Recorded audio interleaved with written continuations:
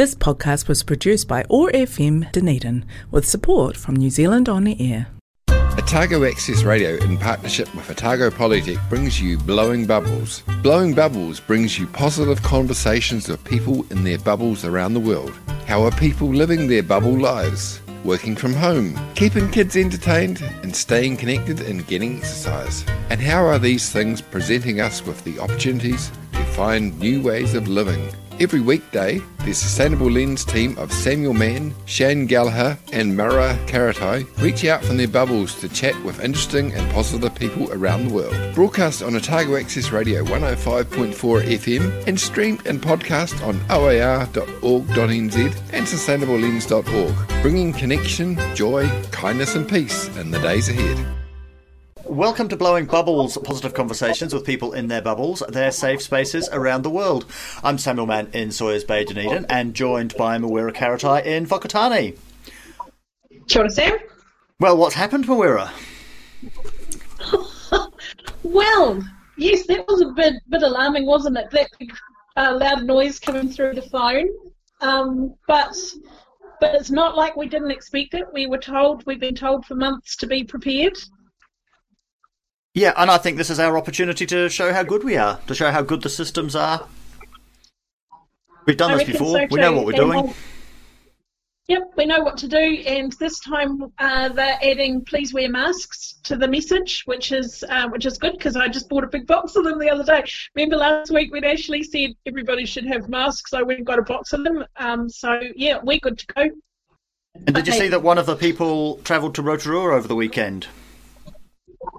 Yeah, we were just talking about that. Tamati was supposed to have his campaign meeting in Whakatane, his politics and pub, but that's been postponed because of the increased risk. So, we had a show, all recorded yesterday, and yes, it's kind of weird that we don't talk about it, but we're going to run it today anyway, knowing that we recorded it yesterday. So, who did we talk to yesterday? Yesterday we talked to the very awesome Mr. Marcus Baker, who is an incredible innovator, and we're lucky to have him. Came from the UK, and we're keeping him. Let's listen to our conversation then with Marcus. Marcus, welcome and thanks for joining us today. No problem. Thanks for the big build-up. So how was your bubble life? Me, Marcus. Well, both my wife and I work from home a lot of the time. So the main difference was that we had two smaller people working here too, which is our kids. So that was interesting. They're both roosters, as Mawera would well know. So they need quite a lot of activity and stimulation, and it was an interesting time, but we're really blessed. Like I try to explain it to them quite frequently, and also to myself, that we live on a piece of land, and we're outside of Whakatane, and we've got veggies, and we've got animals, and we got space, and in a lot of ways it wasn't very different, and in a lot of ways it was really nice because it was really quiet. That rail trail that Mawera was just talking about. It's really, really close to my house. I can actually see it from where I'm sitting right now. And we cycled along State Highway 2, which is our road. And normally I wouldn't want to go on there because it's got big trucks and things like that. And of course, there was nobody. And it was really interesting how loud the birds were. And I still can't quite work out if they were louder while the rest of the world was quiet, or I can't believe there are more of them because they can't possibly breed in that time. So their numbers couldn't have changed. But I think how aware I was of them maybe changed, or how vocal they were. I can't quite tell which way round it was. So yeah. So you said you work from home anyway. Was it different working from home and surviving a pandemic, or was it just, let's just roll into this? Surviving my children. I mean, the pandemic, I don't know if we even, I think, what do we have, Mo? One case in the Eastern Bay in the whole time? It was, it was it was just one case. It was in a bushki, and they went straight from overseas into isolation. Yeah, so it was a kind of irreal time where you really were very aware that everything was different, and everything around the world was even more different. But locally, it also wasn't very different. It was, I don't know, it's a strange emotional state. So you were able to work? Yep. We couldn't. So my organisation, we design and distribute sustainable low energy water heating and central heating systems. So we couldn't really, well, we could send out product actually because of the way that we're resourced, but no one that we would send it to was working. So there wasn't any active ordering, as it were. So we didn't make any sales, I guess you could say. But I was still doing designs and still responding to inquiries. And I think a lot of people spent a lot of time in their homes and went, it's not that warm, or it's not that, functional, or gosh, don't I have a high power bill? And so there was quite a bit of inquiry around that. Let's take the first of your music choices. Let's have I'll Be Your Mirror from Velvet Underground and Nico.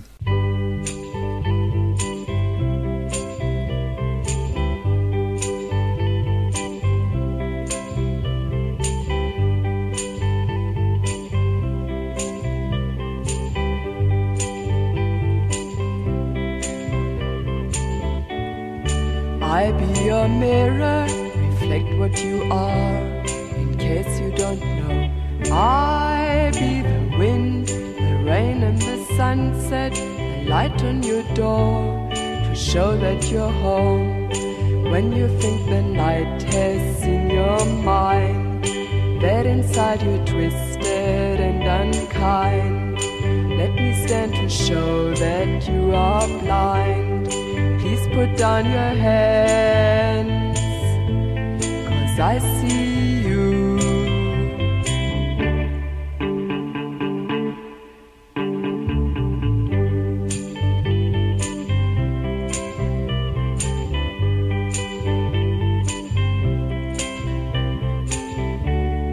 I find it hard to believe you don't know the beauty you are, but if you don't, let me be your eyes, a hand to your darkness, so you won't be afraid.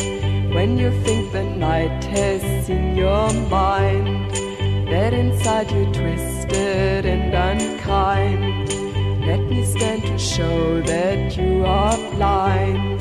Please put down your hands, 'cause I see you.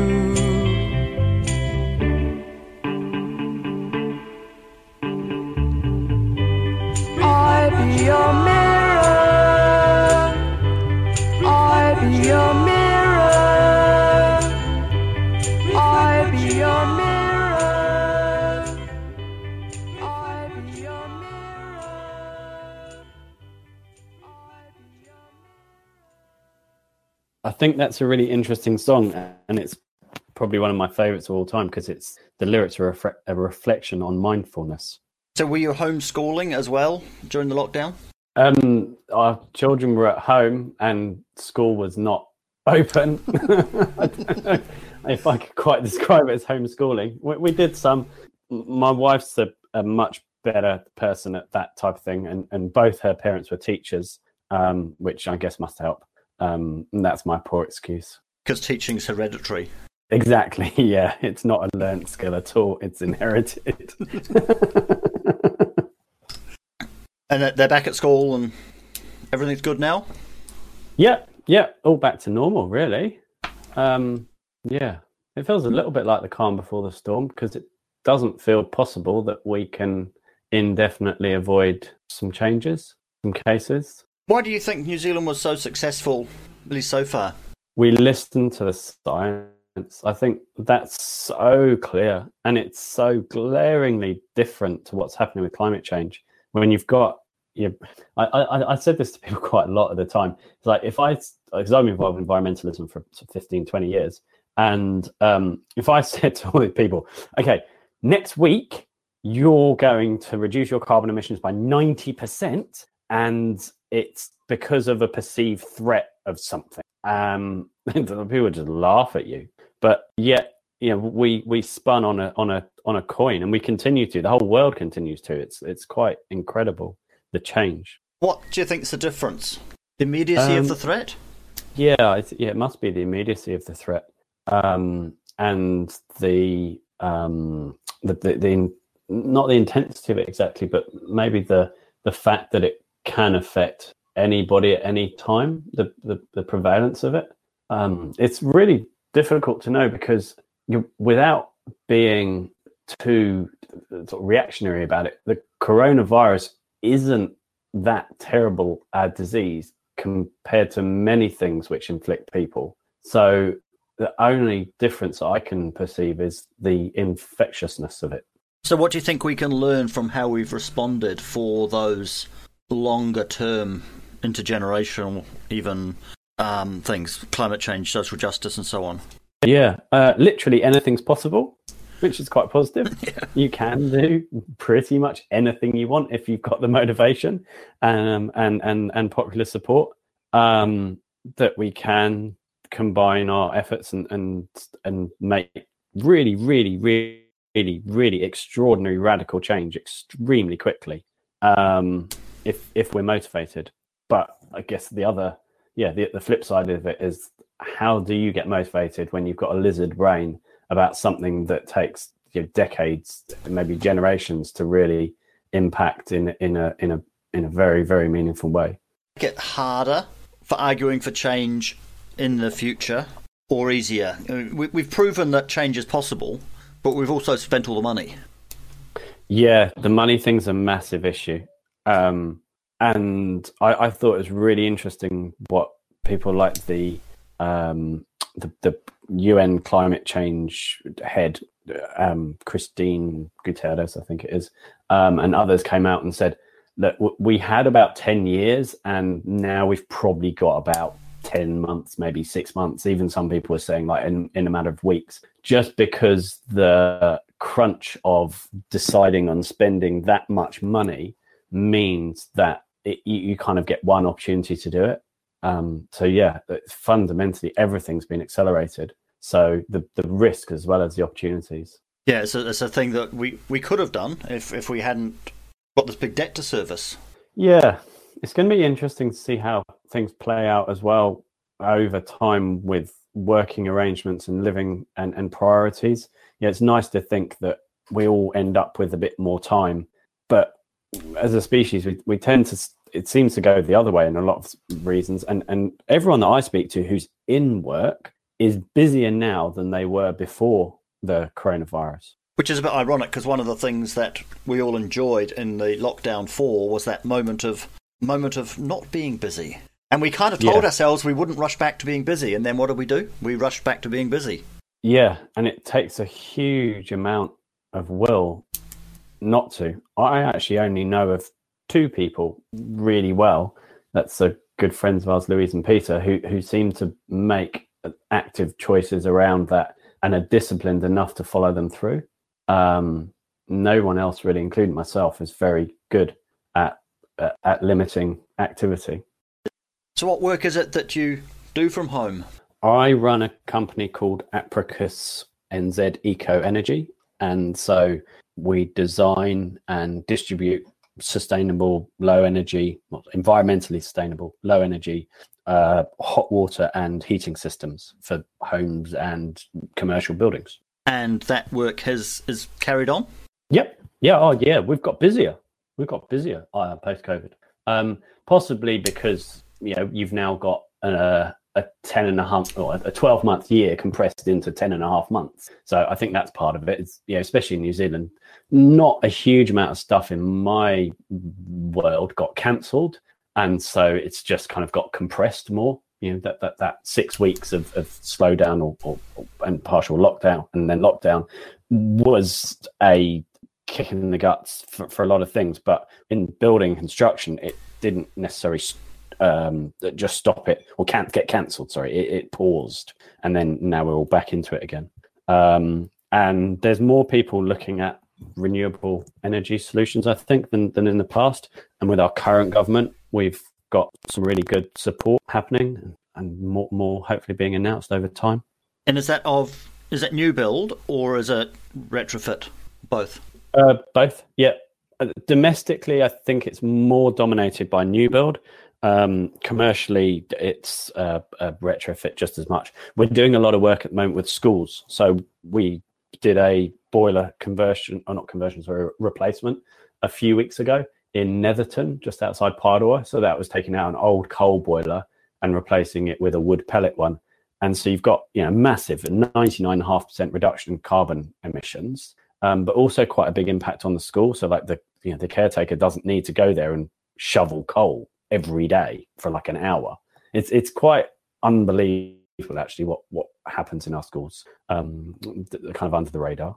When our boiler blew up, our hot water cylinder blew up, it happened as we were on the way out to work, to meetings or something, and a plumber came in, and the next thing we knew, he'd replaced it with the same as what was there before. And we just have been kicking ourselves since then, because that was our moment to make a change. How do we change the system so that the default is a regenerative action, not just a more of the same action? That's a big question. It's multiple levels, isn't it? You've got to have it as a knee-jerk solution. So it's a go-to option, and so that involves awareness raising and marketing and all the sort of soft stuff.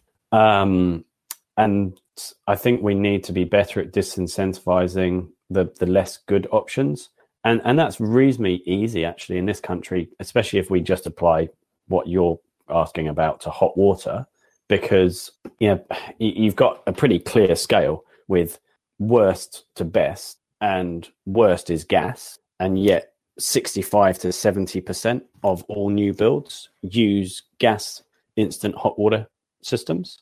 So we've got a serious problem with that's all kind of flying under the radar and is all industry kind of led basically, and hasn't been addressed by any government ever. And then we've got electric water heating, which although relatively inefficient, you could say it's 100% efficient, but it doesn't benefit from things like solar or heat pumps. But in New Zealand, it's pretty renewable, and especially if you have it on a nighttime tariff, you can do it very renewably, as opposed to say somewhere like Australia or the UK, where you've got a lot of coal being burnt to generate electricity. And then you get into the more efficient technology, so solar, water heating, and hot water heat pumps. And it might not be all is lost, because if you've got a hot water cylinder, you've got 50% of the answer there, because if you're going to use renewables, you have to have batteries. And when I say a battery, I don't mean something that is electrically charged. I just mean a store of energy. So you having if it was a cylinder that went and you still have a cylinder, then there's often ways that can use to heat that renewably. With no cylinder, so with a gas instantaneous, and it's something I try and explain to people quite a lot. We're really, really used to this idea of instantaneous energy. And that's a bit of a mirage, really, because it's stored solar energy. So all the energy in the world comes from the sun in one way or the other. It's just about how long has it been banked for. So if you burn a fossil fuel, it's been banked for a few million years. And so it's essentially very concentrated. Because if I said to you, hey, Sam, you've got hot water. If you just had to wait 500,000 years to get enough energy to fill up your bath, you'd be right, eh? You probably I'll wait that long. Be. Yeah, you or at least someone else in your household that requires more frequent bathing than you would not be so happy about that. But that's the reality. And so if we talk about efficiency, if you can even get a little bit more efficiency out of a system than just the sun shining on a piece of surface, then we're getting ahead. But we do need to store that energy, and in the case of hot water, that's in a hot water cylinder, because the sun doesn't shine at night, and it doesn't shine so intensely that it immediately heats the water to 60 degrees for you to then safely bathe with. So time's a really important factor, and the best way of saving time is to store energy. So long answer, you probably could still do something good if you have a hot water cylinder. Bubble sprite of the forest of Orokonui, Dunedin's favourite goddess, Tahu Mackenzie. Kia ora koutou, ngā mihi aroha nui kia koutou ko taua hau. You're all having the stay beautiful superstar in your beloved. I really hope that wherever you are, whatever is happening around, this journey that we're all on together is proving to be very rewarding, staying very fast, illuminating for you, who you are, triumph. Yeah, making this better. Thank you. So of course, as we know, I'm deep in the recuperation zone and I have a week of recuperation time, which is very exciting. Having emerged from my Dunedin Hospital chrysalis and being tested in both nostrils for COVID-19 and both returning negative, but nonetheless moving through some very mysterious fevers, which were very transcendental and powerful and healing and amazing, but obviously couldn't sustainably continue, had to be dealt with very strong antibiotics. So I finished my course of antibiotics, but I'm still deep in recovery mode. And my wonderful was assisting with this process, and I'm learning a lot from him of taking more slowly, which is not of my nature, and pacing myself with things throughout the day, and he's accompanying me and supporting to do together for our business other aspects of my life. So I'm very grateful for that support. And today has been really lovely because I've been able to go back to Orokonui and visit my wonderful manager, our events manager, and thank them profusely for all their support over this time. They've been very, very supportive, as have all the schools, with rescheduling all their bookings and things like that for when I'm back next week. And I've spoken to some lovely teachers today, so just a real feeling of great support. And because I'm not really able to do very much, of course I'm having to wrestle with a sense of inertia or fear of losing momentum in what I'm doing, needing to balance this, of course, with the knowledge and the understanding that I need to fully rest and recharge myself. So something that is helping me to get that balance right, organising everything for next week when I will be back in action, just making sure everything is prepared and ready to go, and also reconnecting with a lot of my favourite stories and favourite alternate realities that have really seen me through similar processes of rest and recuperation for years. And one of my favourite series of stories is the Parks and Recreation series, which I don't know if any of you have watched, but it's so funny, really, really entertaining. And for me, I find what works best is to be very selective about the realities that I expose myself to, so I don't generally watch things. But with Parks and Recreation, because it is so funny and it's all about Leslie Knope, the star, doing her best, of course, to serve the natural world, the real world, the living world, amongst juggling all of these personalities. It's really meaningful for me, and I've been watching it and rewatching it a lot over the years, so returning to it again today, it's a wonderful way of seeing how far I've progressed in my own story and thinking about all the new personalities that surround me now from the last time I watched it. And of course, we are constantly surrounded by stories. Many of our relationships are based on shared stories, and it was lovely reconnecting with my manager and events manager today and all the shared stories that we have that are ongoing, and hearing updates from the latest series of Orokonui stories since I've been away. And of course we serve this role for people who love us too. We hold so many shared stories. Often when we are moving from one way of being to another way of being, it's part of weaving those parallel stories together. So my recuperation needn't feel too unsettling. It is just my story unfolding in a new direction. So I hope you're all having a great day, whatever part of your story you're up to, and I'll look forward to talking. Thanks so much. Ka kite. Is there an order in which we should do things? Should we do the double glazing first? No, I would double glazing be reasonably low on the list. It depends what you want to try and achieve. If you're trying to make your home warmer and drier, then insulation and good curtains are the two biggest priorities. If you're trying to reduce your environmental impact, then you want to look at wherever you're consuming fossil fuels and reduce that. So, if you're heating water or heating your house with gas or diesel or coal, then that really should go in favour of either a renewable resource like wood or electricity preferably in an efficient way, like with a heat pump or supported by solar, not necessarily solar power, but solar hot water. solar power is actually quite a long way down the list. And people ask me a lot, well, I could put solar on and batteries in my house. It's like, well, yeah, you could, but the payback's really long. So you're not going to get a great economic benefit from it. You're going to get a bit of a feel good. And environmentally, the best place to put batteries is in your car. So if somebody wants to make a significant environmental difference, then switching to an electric vehicle or electric bike is the number one way to reduce their environmental impact. And then cost savings wise, actually hot water is one of the first places to look.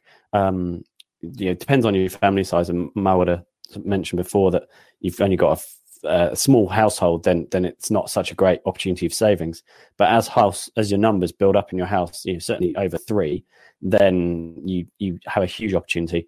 And I've seen quite a bit of data. You asked about how it could be changed. The government's not very good at having up-to-date data in some areas. And I think maybe, again, that's the reason why we did so well at COVID. We had some really, really, really clever data analysis going on at high speed, but also being listened to at the very top of government in decision-making.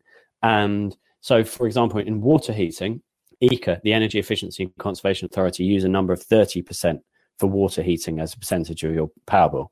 It's just wildly inaccurate and out of date. So I've seen figures from the lines companies, and that from about 600 homes, and it suggests that in a new build, the average use of energy by water heating is 45%. So nearly 50% of your average home, and that applies to both low user and standard user. In a existing home where you've got a standard user, it's about 25%, I think, 22%. But for a low user, which translates as people who are often in lower income, lower socioeconomic categories or older people, it's 46% is the average use of electricity in a house on just heating water. So if you have a renewable system like solar, thermal, or a hot water heat pump that reduces that by 3/4, you can save a third of your power bill just by, the maths is relatively straightforward, actually.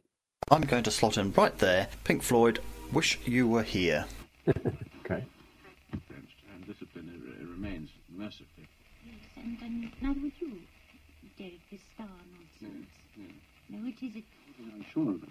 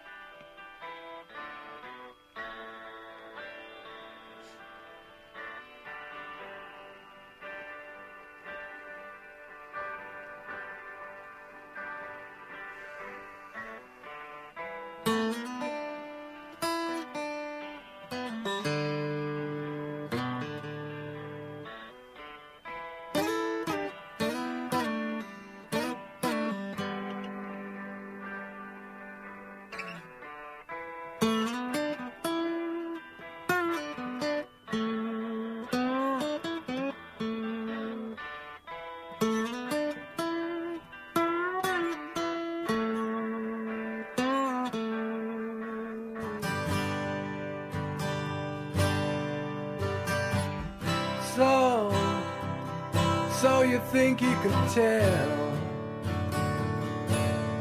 heaven from hell, blue skies from pain? Can you tell a green field from a cold steel rail, a smile from a veil? Do you think you can tell? Did they get you to train your heroes for ghosts, hot ashes for trees, hot air for a cool breeze, cold comfort for change? Did you exchange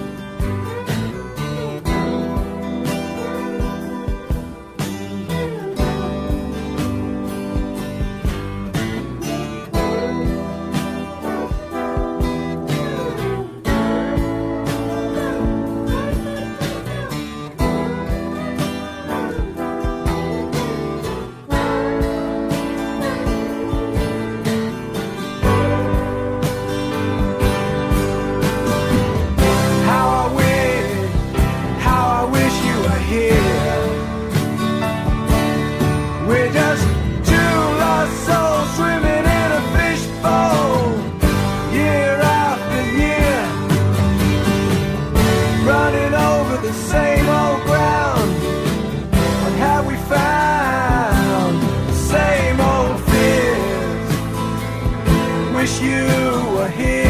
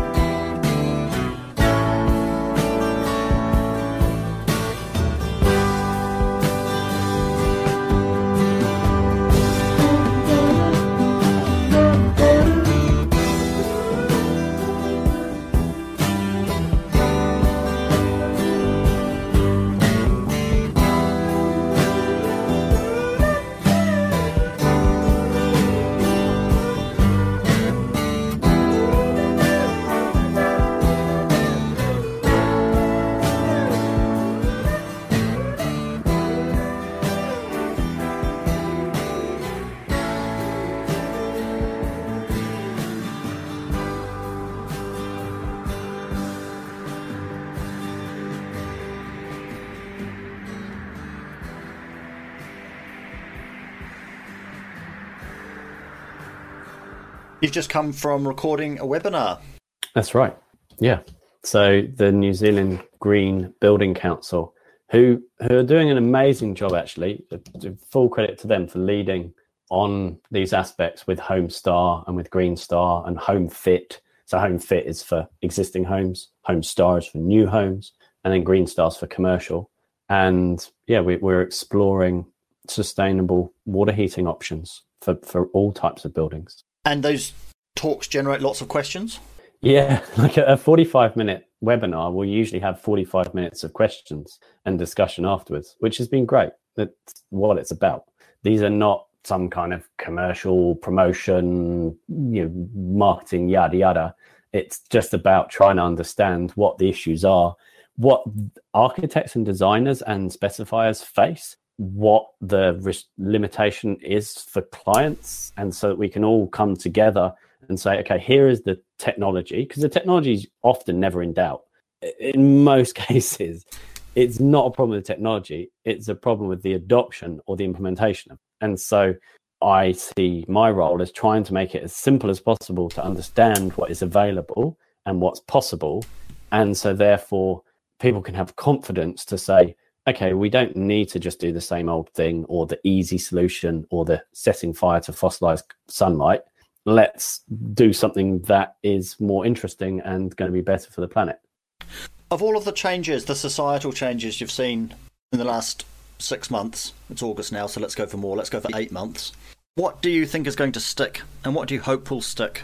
In New Zealand, I think listening to the science and an acceptance of that, it's going to be pretty interesting to see at what point people in other countries realize that there were alternatives to the path that their politicians took and what the implications are going to be for that.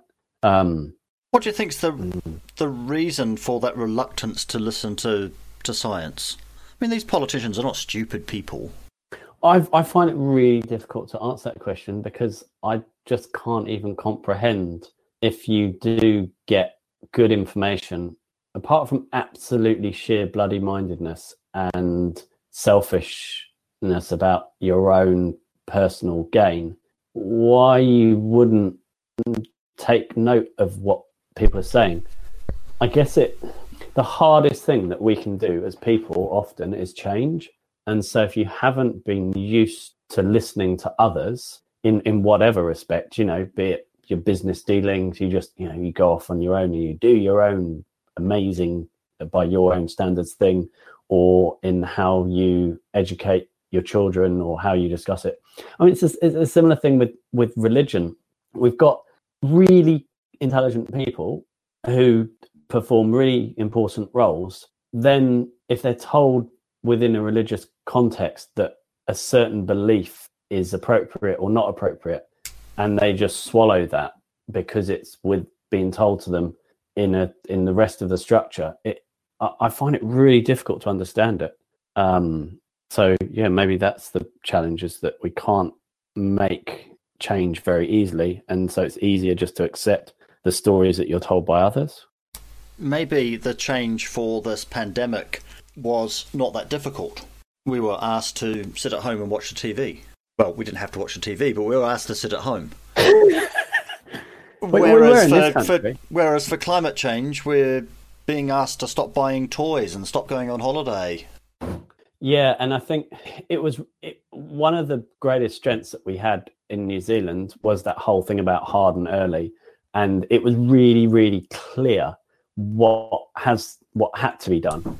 And with climate change, it's not at all clear what has to be done, and the science does keep evolving. And so you see it even now, with other countries around coronavirus. If you don't have a really clear understanding and message of what needs to be done, then just things don't happen. What's happening in America is a really good example of that. There's all sorts of ideas about what could be done. And so you've got a confused picture. And so lots of different things are happening, some of them good and some of them not. Do you think we'll be able to pull off that translation of that simple message, be kind, to longer term, be kind? Bigger scale, be kind? No. I think fundamentally the biggest barrier we face is reproduction, and just the sheer number of people, because you can't always make good decisions. It's either very difficult or impossible. And I living as a human is a challenge, because you're aware of your own mistakes and faults, and so even if you are very aware of yourself and try and make the best decisions, you're always going to err, because that's just the nature of consciousness. And so the more people we have who all err a little, the harder things get.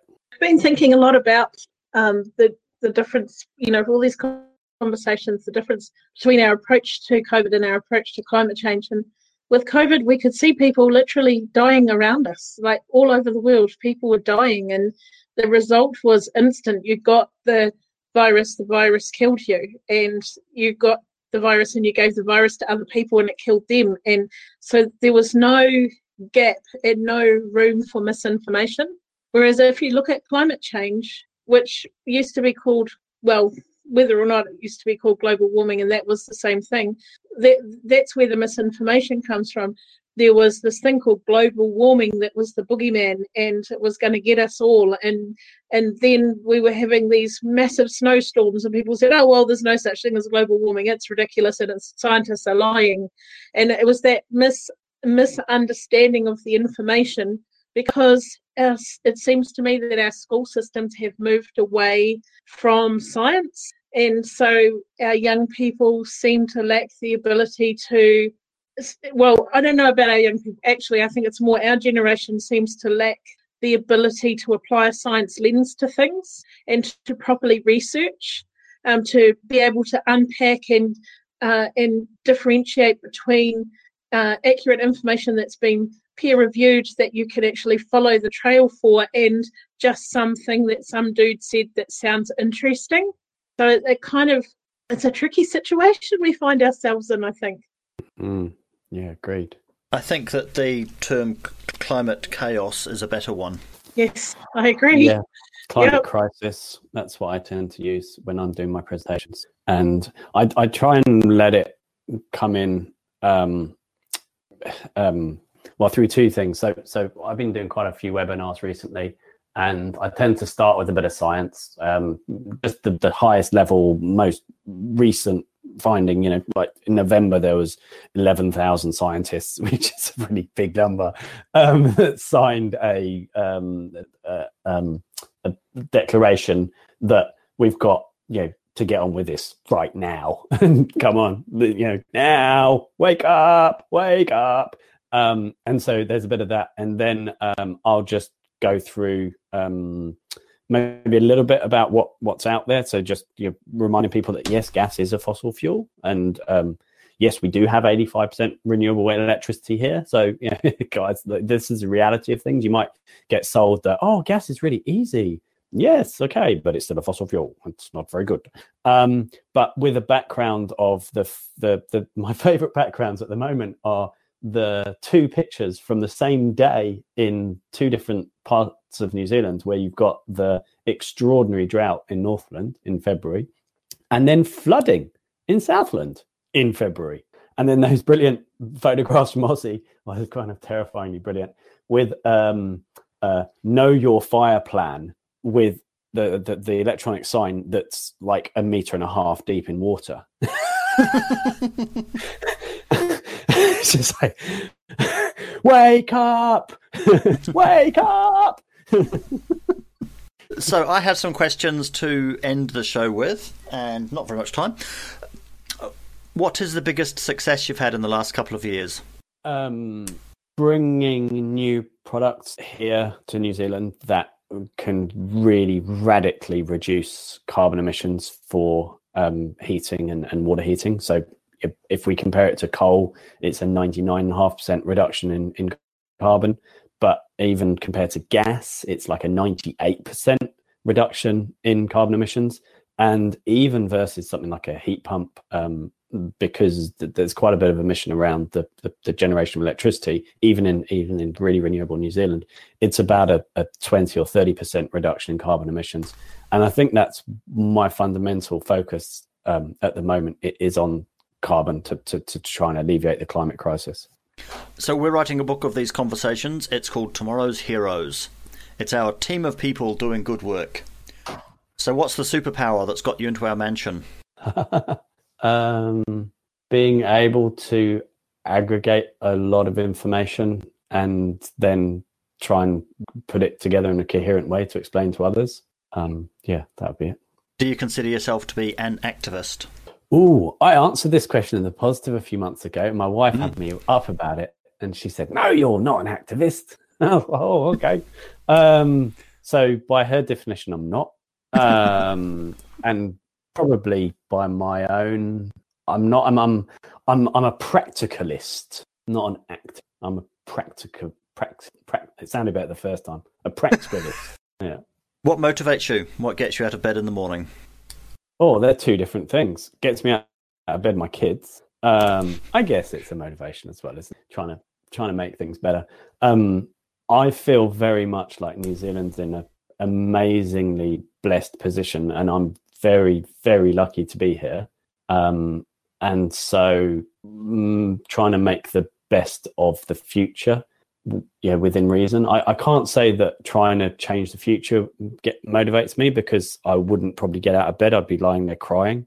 But just trying to do the best that I can. And what challenge are you looking forward to in the next year or so? We've got a family trip to the South Island for a month.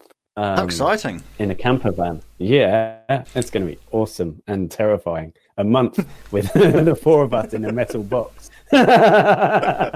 Traveling around. That's kind of one of the greatest opportunities we've got to live in this country and have the freedom of movement and have the what we've got right on our doorstep. So we're embracing Ngāi Tahu's offer of having better priced camper vans for the Kiwi locals, and we're like, yeah, we'll take it for a month in a fit of enthusiasm and positivity. And lastly, do you have any advice for our listeners? Don't let salespeople sell you stuff, and reflect back on why you're really doing it. And it doesn't matter if you don't buy something. It's actually, in a lot of cases, actually quite good not to do things, and try and do less buying and less solving things through the wallet. Thank you very much for that. Mawera. I say hear to that, Marcus. And if you can buy it secondhand, buy it secondhand. Yeah, we didn't even talk about Crew. That's probably one of my best. I'd say that's the thing I'm most proud of having achieved was setting up of Crew, and the fact that it's entirely self-funding and has been since the pretty much the day it opened. You have to quickly tell us what Crew is now. Oh, sorry. Okay, so CREW is a place called Community Resources Whakatane, and it's a community reuse centre in Whakatane, which I helped to establish quite a few years ago now, eight years ago probably. And I always used to liken it to a second-hand department store, because you could get pretty much everything. We didn't used to do clothes because that's well covered by the op shops, but everything else. And we had investment from the Ministry of Environment's Waste Minimisation Fund and the local council, so Whakatane District Council, and Te Adunanga o Ngāti Awa. And so they each chipped in some money. So we had some pūtea to get it going. But after that initial investment, it's been entirely self-funding ever since. And I think that's incredibly important for any organisation. But, of course, commercial entities have to be self-funding, or unless you're a bank, because then you can just go to the government and ask for money whenever you lose it.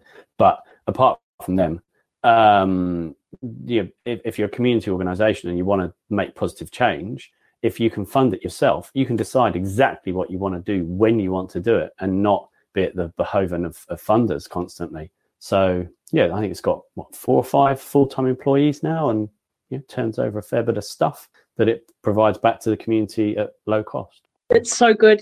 A lot of what's in my house came from there. Thank you, Marcus, for that. Oh, it was just one of those amazing moments when I remember really clearly when Lisa and I don't think we even had a Maddie at that point. Maybe we did. She was a baby. And we walked into this kind of empty warehouse type structure on the side of an organisation called Po Whakaaro. And it was just used to park their vans and store stuff. And we're like, wow, this could be an amazing community reuse centre. And the people at Po Whakaaro are like, oh, what? Oh, it's all right. We'll get some money and we'll start it. Are you on board? Oh, well, sounds good. Yeah, go on then if you can get it happening. All right. I'll never forget. I'm sure it's all right now because Jeremy's long gone. But Jeremy Gardner was the CEO of Te Adunanga o Ngāti Awa. And I'll never forget phoning him up one afternoon, just like because we had a very short time frame for the application. Jeremy, if the council put in $20,000, will you match it? Because we need to get funding from the Ministry of Environment. What for? Oh, well, we're going to create this environmental reuse centre that's going to sell like secondhand goods at really good value and create jobs in the area. Yeah, all right. Yeah, it sounds good. I'm just in Wellington. I've just got to go into a meeting, Marcus. I'll speak to you later. All right, Jeremy, great. And so we wrote down on the application form, yep, Ngāti Awa, $20,000. And then, sort of got back in touch and sort of 4 months later, oh, the ministry said yes. Are you still good for it? That's great. Let's go out to Dave Brubeck. Take 5.